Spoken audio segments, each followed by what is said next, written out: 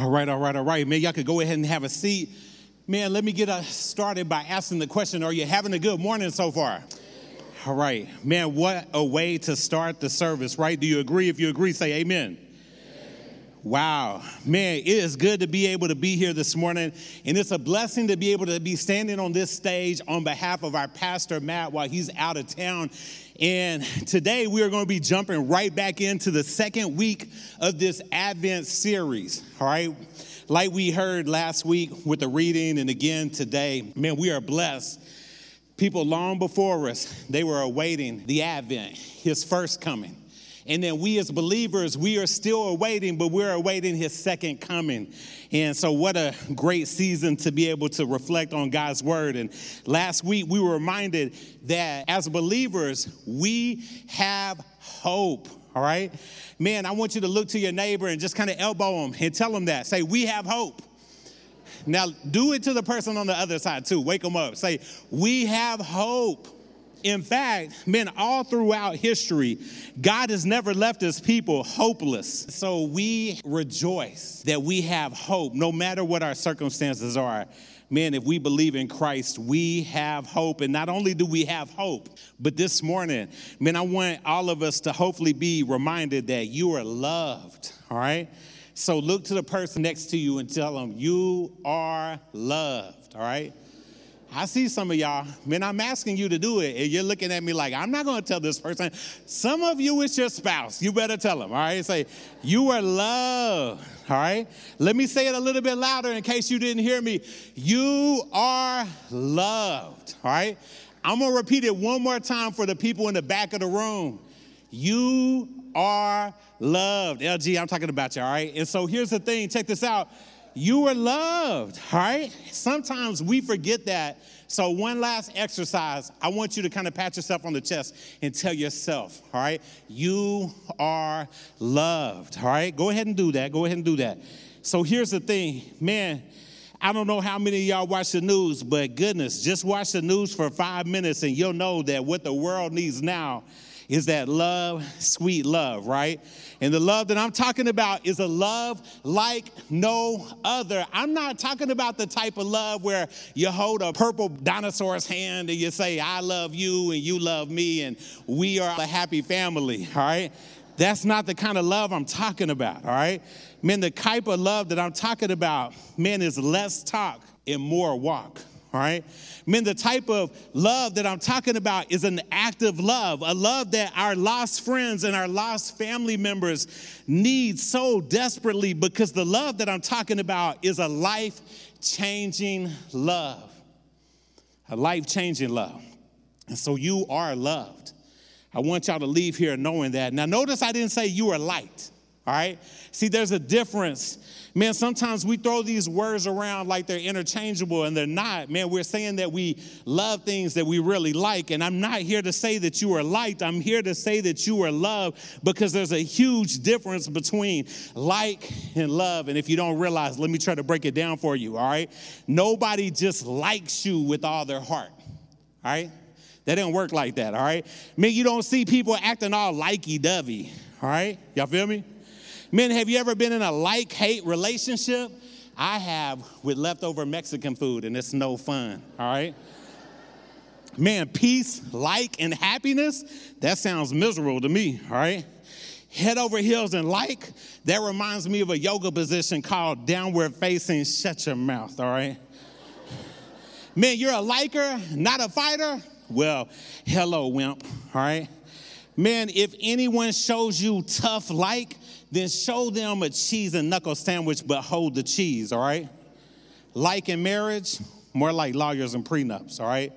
Like does not conquer all. I mean, you don't hear much about like at first sight. When was the last time that you fell in like? That sounds kind of painful. You know, might twist an ankle or something doing that, all right? Man, like it or leave it, I'm going to leave it. Like it or hate it, I'm going to hate it. If like is the answer, then the question was probably silly to begin with, all right? Man, like and loved are totally different. So do you get what I'm saying?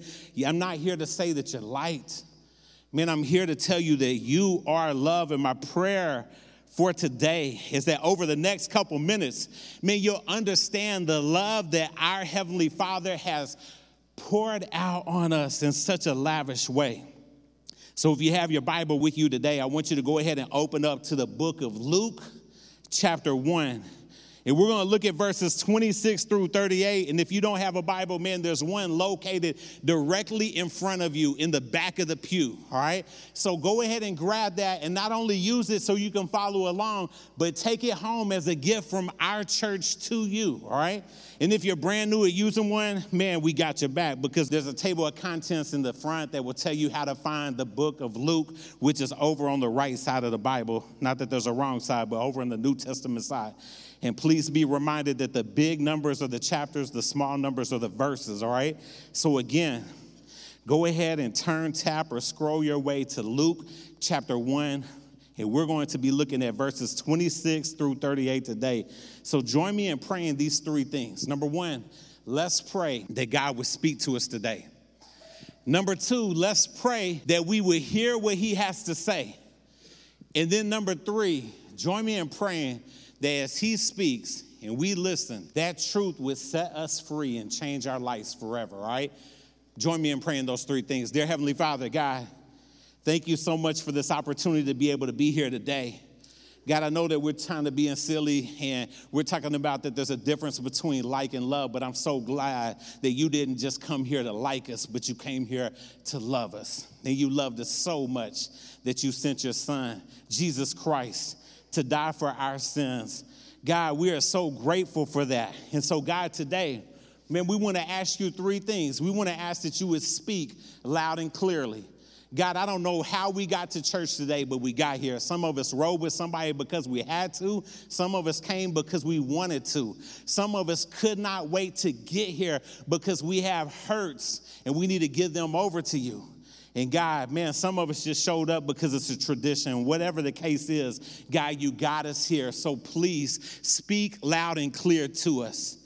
And number two, God, we ask that you would please let us hear what your spirit has to say. God, we don't want to ask that we be here and you speak and we just leave here and have missed your truth proclaimed. So, God, we pray that you would speak loud and clear, and, God, you would give us the ears to be able to hear. And then, God, we pray, thirdly, that truth would set us free. God, that we would be changed. God, that we would leave here differently than the way we came in. God, I'm not talking about a door. God, I'm talking about our hearts. God, I'm talking about that we would leave here and we would treat our friends differently. God, that we would leave here and that we would treat our family differently. God, that we would leave here and we would treat our coworkers differently, not because of anything that we can do, but because of what you are doing through us. God, we ask all this in your precious name. Amen, amen, amen. Well, this morning, we get to pick up right where Matt left off last week. And last week, if you remember, or if you were here, and if you weren't, let me catch you up. We unpacked the foretelling of the birth of John the Baptist. And so today we're going to pick up right where we left off. And we're going to be talking about the foretelling of the birth of Jesus Christ. And man, there's no doubt in my mind that you could search every library that you could come across. Here in the state of Texas, that's a big state. Here in the United States, that's a lot of libraries. And all over the world that we live in, and you will not find a better love story. You will not find one as beautiful as the incarnation of Christ. Man, it's by far the most beautiful story that's ever been conceived and that has ever been told. Man, it's so beautiful because it's fixed in truth and reality. And so I want to tell y'all that what we talk about today is not a Disney fairy tale. Man, it's fixed in history. Man, it actually took place with real people. And not only did it take place, but lives are changed because of it. And so for this young girl named Mary, it began with the Annunciation, the announcement of Christ. So I want us to look at the text, and we'll start in these verses, all right? Luke chapter 1, let's look at verses 26 and 27. It says, in the 6th month, the angel Gabriel was sent from God to a city of Galilee named Nazareth to a virgin betrothed to a man whose name was Joseph of the house of David, and the virgin's name was Mary. And so let's try to unpack this. Man, it starts off by saying in the 6th month, all right? Man, immediately some of us might think, okay, January, February, March, April, May, June. All right, so like halfway through the year, and that's not what it's talking about. Remember what we just learned about last week. We learned about the foretelling of the birth of John the Baptist, right? And so Elizabeth, who was old in age, and Zechariah, who was old in age, were told that they were finally going to have a son. And she is 6 months along in this process, all right? And so 6 months had gone by in Elizabeth's pregnancy, and now the text is relocating us from the city of Jerusalem, and it's taking us up north to a region of Galilee, to a city called Nazareth. And I don't know if you know anything about Nazareth, but basically it's kind of like a location plot twist, because we just switched from the religious capital of the country to a small, backwater, no good town with a really bad reputation. Man, y'all know that the Gospel of John, chapter 1, verse 46, it was said, can anything good come out of Nazareth? And we know the answer to that. But back then, man, it was really looked down upon. It was frowned upon. It was a bad place. It was no man's land, all right? And so we're told right here in these verses, when we skip down to verse 27, that this is a young woman. Her name is Mary, and she's a virgin who was betrothed to Joseph, a descendant of the King of David. Now, I know things look a lot different today than they did back then. And this whole engagement, maybe your translation says engagement, maybe your translation says betrothed. Man, it is different than how things play out today, all right? But to be engaged in those days, and then the next step to being betrothed, was stronger than it is in our day today. In fact, man, once you entered into this phase, you could not break out of this portion, this agreement, unless you either died or somebody was filing for divorce because of sexual immorality. And these two, Mary and Joseph, they were not cohabitating. They have not been with one another. Yet they were engaged, they were now betrothed, and it was very serious, their relationship. And so this is way different than the account that was unpacked last week, right? When we talk about the story of Zechariah and Elizabeth, man, they're old in their age. Now, old, isn't that a relative term?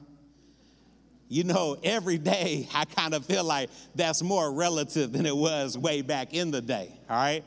And so my son likes to say, you know, way back in the day, Dad? And his way back in the day doesn't go very far, all right? Man, my way back in the day might not go back as far as some of y'all, all right? Old. You know, my daughter likes to remind us that the two people sitting across the table from her, the only ones not her brother, are extremely old. And we have to remind her, no. We have a long and a lot more life to live, all right? But we understand that last week, it was not relative. Like Zechariah and Elizabeth, they're very old. And they're coming on the end of their lives. But Mary and Joseph, man, they were just beginning theirs. And so what God does in this world has nothing to do with how old you are. Let me say this one more time because it's Family Sunday. What God does in this world has nothing to do with how old you are. So if you're one of the younger ones in this crowd that are typically upstairs worshiping with Miss Denise, it doesn't matter. You're not too young for God to use you, all right? And it doesn't matter if you found yourself last Thursday at the Kingdom Workers Luncheon, or you said, I'm not going to that because I'm not old enough to go eat lunch there, all right? It doesn't matter because God can still use you. Man, what God does in this world has nothing to do with our ages. And let me just tell you about this because I hear a lot of people talk ill of this hometown. And I know that whenever I was in high school, man, the conversation with a lot of people was, man, how quick can we get out of this town? But let me tell you something. Man, what God does in this world doesn't matter where you come from. Man, what God is about to do in your life doesn't matter what town you grew up in, even if it's got a bad reputation. Man, God uses whomever he wills, all right? And so my challenge to y'all, no matter how young or how old, or no matter where you came from or where you find yourself right now, be ready to be used by God. Man, as we keep on trying to unpack this scripture, man, I want to show y'all what it says in verse 28 and 29. It says, and he came to her and he said, greetings, O favored one, the Lord is with you. But she was greatly troubled at the saying and tried to discern what sort of greeting this might be. Man, I can't even imagine what this was like. Because let me just tell you a little bit about my life. If you catch me by myself at my house, especially if it's already dark outside, and right now we know that happens at 4:30 in the afternoon, right? Man, if I just hear what I think is a door opening, boy, you better not be close because you might catch one of these, all right? Man, but on the opposite side, I do like to hide around the corner and scare everybody now and then. I know it's hypocritical, all right? I know it's hypocritical, all right? But here's the thing. I can't imagine what Mary must have felt like being at home, doing what she was supposed to be doing. And then she gets this greeting by the angel Gabriel.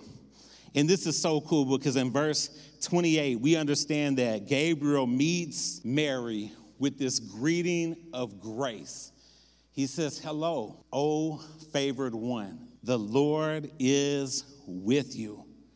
Wow, man, there's a lot going on there, and there's a lot that we can unpack. But God is smiling on this young girl, this unknown girl from a no-name town that some didn't know about, and the ones that knew about, they didn't like that they knew about it, all right?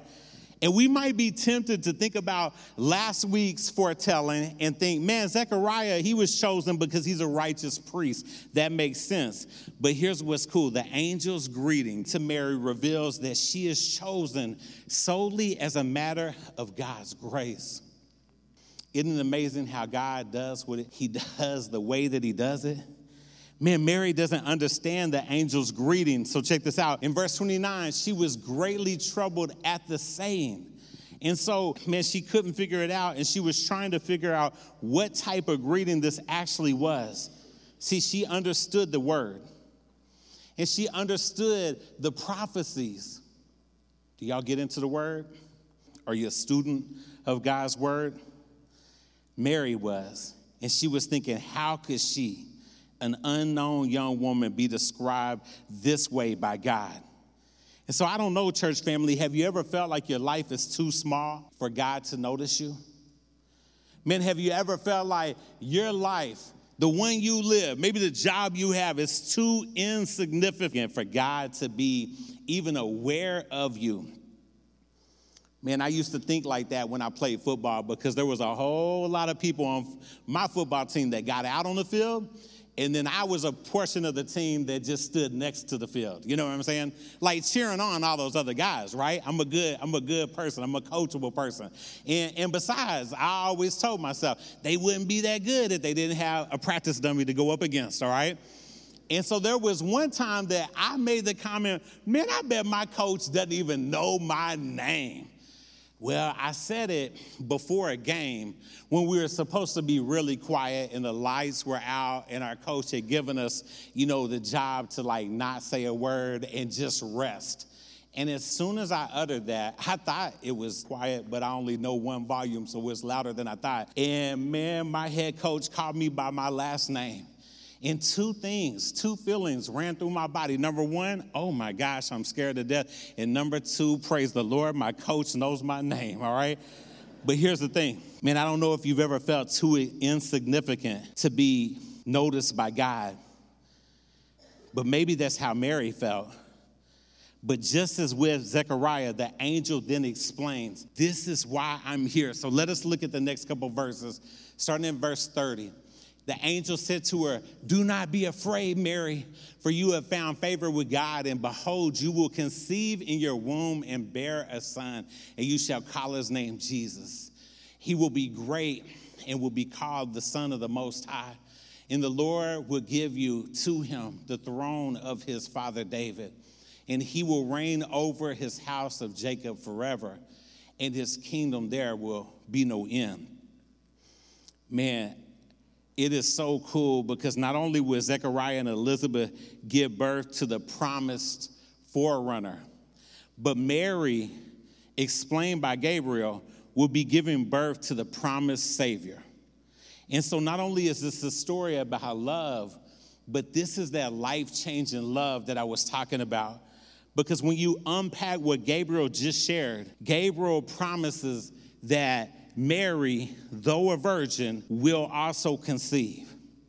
He also explained that she should name this child Jesus because according to Matthew chapter 1, verse 21, we understand that this name implies that he will save the people from their sins.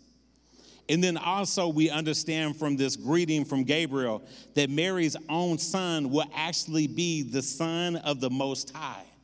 See, the fact that Elizabeth was even able to bear a child was a miracle because of her age. But this right here is a miracle on a different level because she was a virgin. Man, this is more than any human could have ever imagined or dreamed of.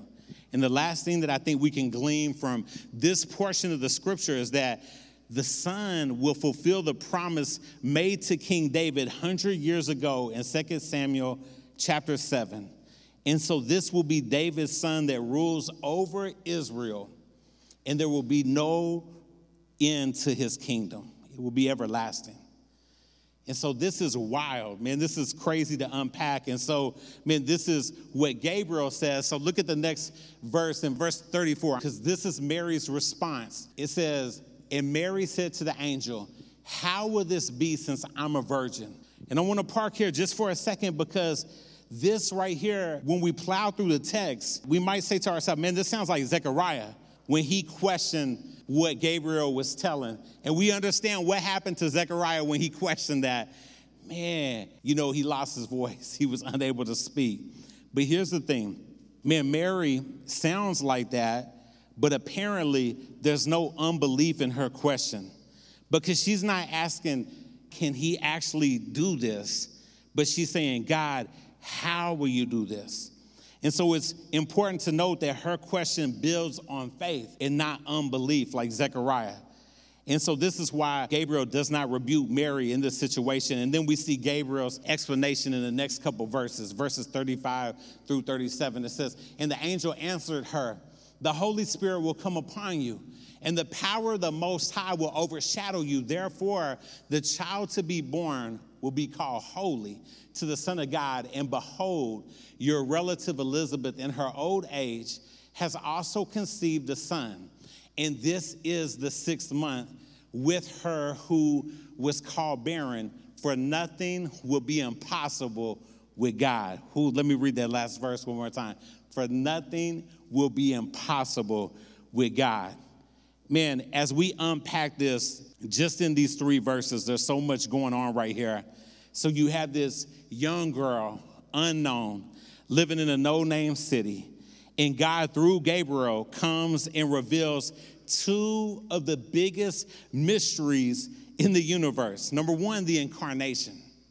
But also 2, don't miss that he unpacks the Trinity in verse 35.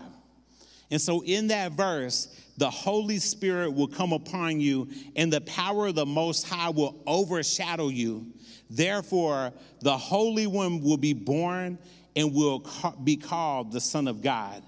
In that verse, man, the historian Luke, the Apostle Luke, he refers to God the Father, God the Son, and God the Holy Spirit, each having a part. Man, but it's God the Son who will take on himself human flesh in the humanity of a baby. Man, that is so wild.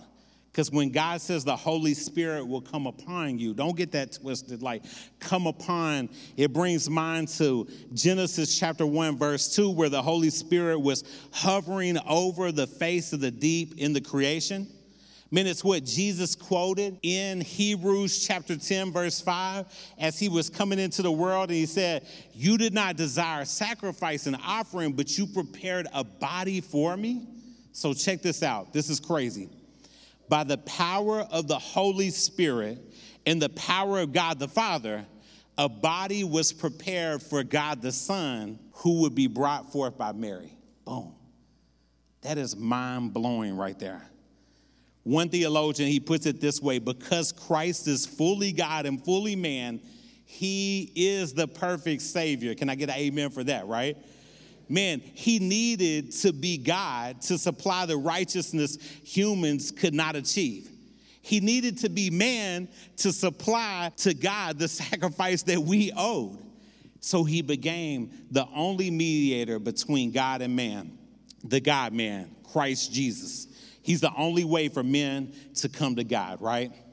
And so we don't have to stumble at Jesus' deity and humanity. Man, Gabriel, he assures Mary and he assures us, nothing is impossible with God. Man, nothing will be impossible with God. And so, man, the moment that you admit the existence of God, man, you can't deny the impossibility. But with God, it's nothing for an older person to have a baby. It's nothing for somebody who is a virgin to conceive. And so, man, God is able to do those things. And then the last thing that we want to touch on is Mary's response. And listen to this. For somebody that's so young, man, said to be anywhere between 12 to 15 years old, if she was here at our church, she would be in the Ridge Student Ministry, all right? And this is her response. Mary said, behold, I am the servant of the Lord. Let it be to me according to your word. And the angel departed from her. Man, that is so cool. Especially when you contrast Mary's response to Zechariah's response, right? See, Zechariah, he stumbled in unbelief. Man, I don't know, can he even do this? But Mary, man, she yields in faith. And she sounds a lot like Isaiah, right? Here am I, send me, Lord, back in Isaiah chapter 6, verse 8. And she sounds a lot like Esther, saying, if I perish, then I perish, in Esther chapter 4. And I think she sounds a lot like Ruth, when Ruth is saying to Naomi, your people will be my people, and your God will be my God. And it brings to mind even Job's statement, even if he kills me, I will hope in him. And it reminds me of Jesus in the Garden of Gethsemane praying, Father, not my will, but your will be done. Man, we can learn a lot from Mary's response because this is how faithful people respond to God's plan. Even when they don't understand it, this is a blueprint of how we can follow through in steps of faith. And the only way a person can genuinely say what Mary says is to believe that God's plan is better than their own plan.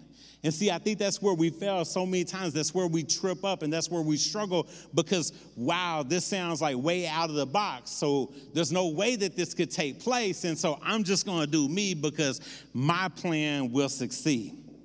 And so there's three things that I want to close with real quick. And so if you want to write them down, these are the three takeaways from today's scripture. Number one, man, I want us to remember that God came to show grace to sinners. Man, why is this a love story? Why is this a story of this love that is so life-changing? Because God came to show grace to sinners. See, that's great news because we are all sinners. Man, I don't know if you feel the lowliness of sin in your life during this Christmas season.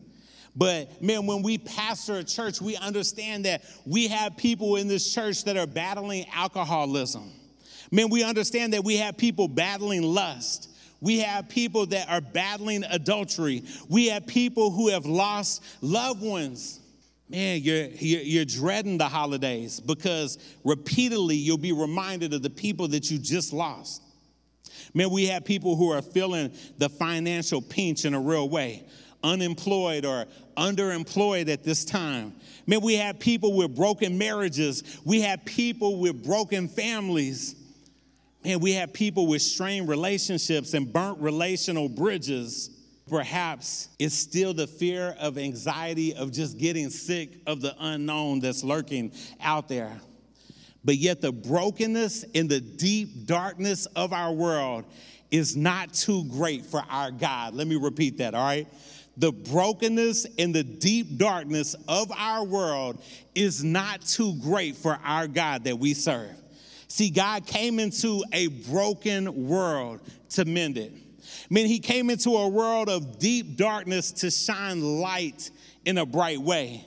So don't stay where you are, church family, if that's your struggle, but come to the cross of Christ where he has displayed his all-sufficient and his unmerited grace to sinners. And that's why we rejoice in Advent, because Advent is where we confess that Christ has come and Christ will come again. The second thing I want us to know is this right here. Remember that the Messiah has come. See, this was the foretelling of the birth of Christ. She's going to name him Jesus because he's going to save the people of their sins. Church family, we need to understand that this love story is so great because the Messiah has come. Man, Romans chapter 8, it tells us that creation was subjected to futility and is in bondage to corruption, groaning together in the pains of childbirth until now. And so here's the thing, the last couple of years, man, they've been crazy. Years like no other. Years that none of us have ever experienced, all right? And so not only have they given us a glimpse of this futility, but man, one thing that it's done is we've gotten a glimpse of the pervasive brokenness of our world. Man, whether you believe we're in a pandemic or not, man, it doesn't take long to understand that our world is perverse and our world is crooked and our world is dark and our world is depraved and our world is broken, just like it says in Philippians 2:14, 15, and 16. But the current global pandemic has also, man, brought about the quickened death of many people. Maybe you've been affected by this personally. I know that we've had loss in our family. But there's something so much more deadly at work. And I want to tell y'all about this. Man, ever since Genesis chapter 3, we've been battling an even greater pandemic. And the death rate on what I'm talking about is 100%. Chapter 3 of Genesis unpacks the fall of mankind. And so I want to let you know that what I'm talking about destroys lives, relationships, families, and individuals, and nobody is asymptomatic. Everybody is afflicted. And so here's the thing. The pandemic that I'm talking about is sin. But the good news is that God has come to bring the vaccine of our sin-sick world, and his name is Jesus Christ. God has come to bring Jesus Christ. And so his name is the name that will be Wonderful Counselor, Mighty God, Everlasting Father, Prince of Peace, like it was spoken in Isaiah chapter 9, verse 6. Advent is here, and we confess that Christ has come, and Christ will come again. And the last thing is this right here. Remember that nothing is impossible with God. Did y'all catch what Gabriel said at the very end of his conversation with Mary? Nothing is impossible for God. Man, Luke 18:27 says it this way. What is impossible with man is possible for God. Man, that is what the Advent is all about. The impossible coming to pass. And there's this good news, a great joy for all people. So what is this good news that we're talking about? Man, this good news that was formerly impossible is the forgiveness of our sins. Man, it's the salvation. It's sinners made righteous and restoring broken lives in a sin-filled world. And so it was completely impossible, but God changed the narrative. And with God, the impossible is made possible. Church family, man, I want you to think about this. Is there anything in your life right now that seems impossible? Is it impossible for you to be happy? Men, is it impossible for your family to be restored at this moment? Is it impossible for you to have your financial needs met? Is it impossible to experience joy after the loss of a loved one? Is it impossible to experience physical wholeness again? Man, no matter where you find yourself, let Advent be a reminder that nothing is impossible with God. Why do we say that? Because Christ has come, and Christ will come again. And let me pray for us. Dear Heavenly Father, God, man, I pray for my brothers and sisters in Christ that are represented here in this room and all across wherever they can stream this service. God, I pray that we would take advantage of the reminder that you've given us through this story, this love story, this story that is life-changing,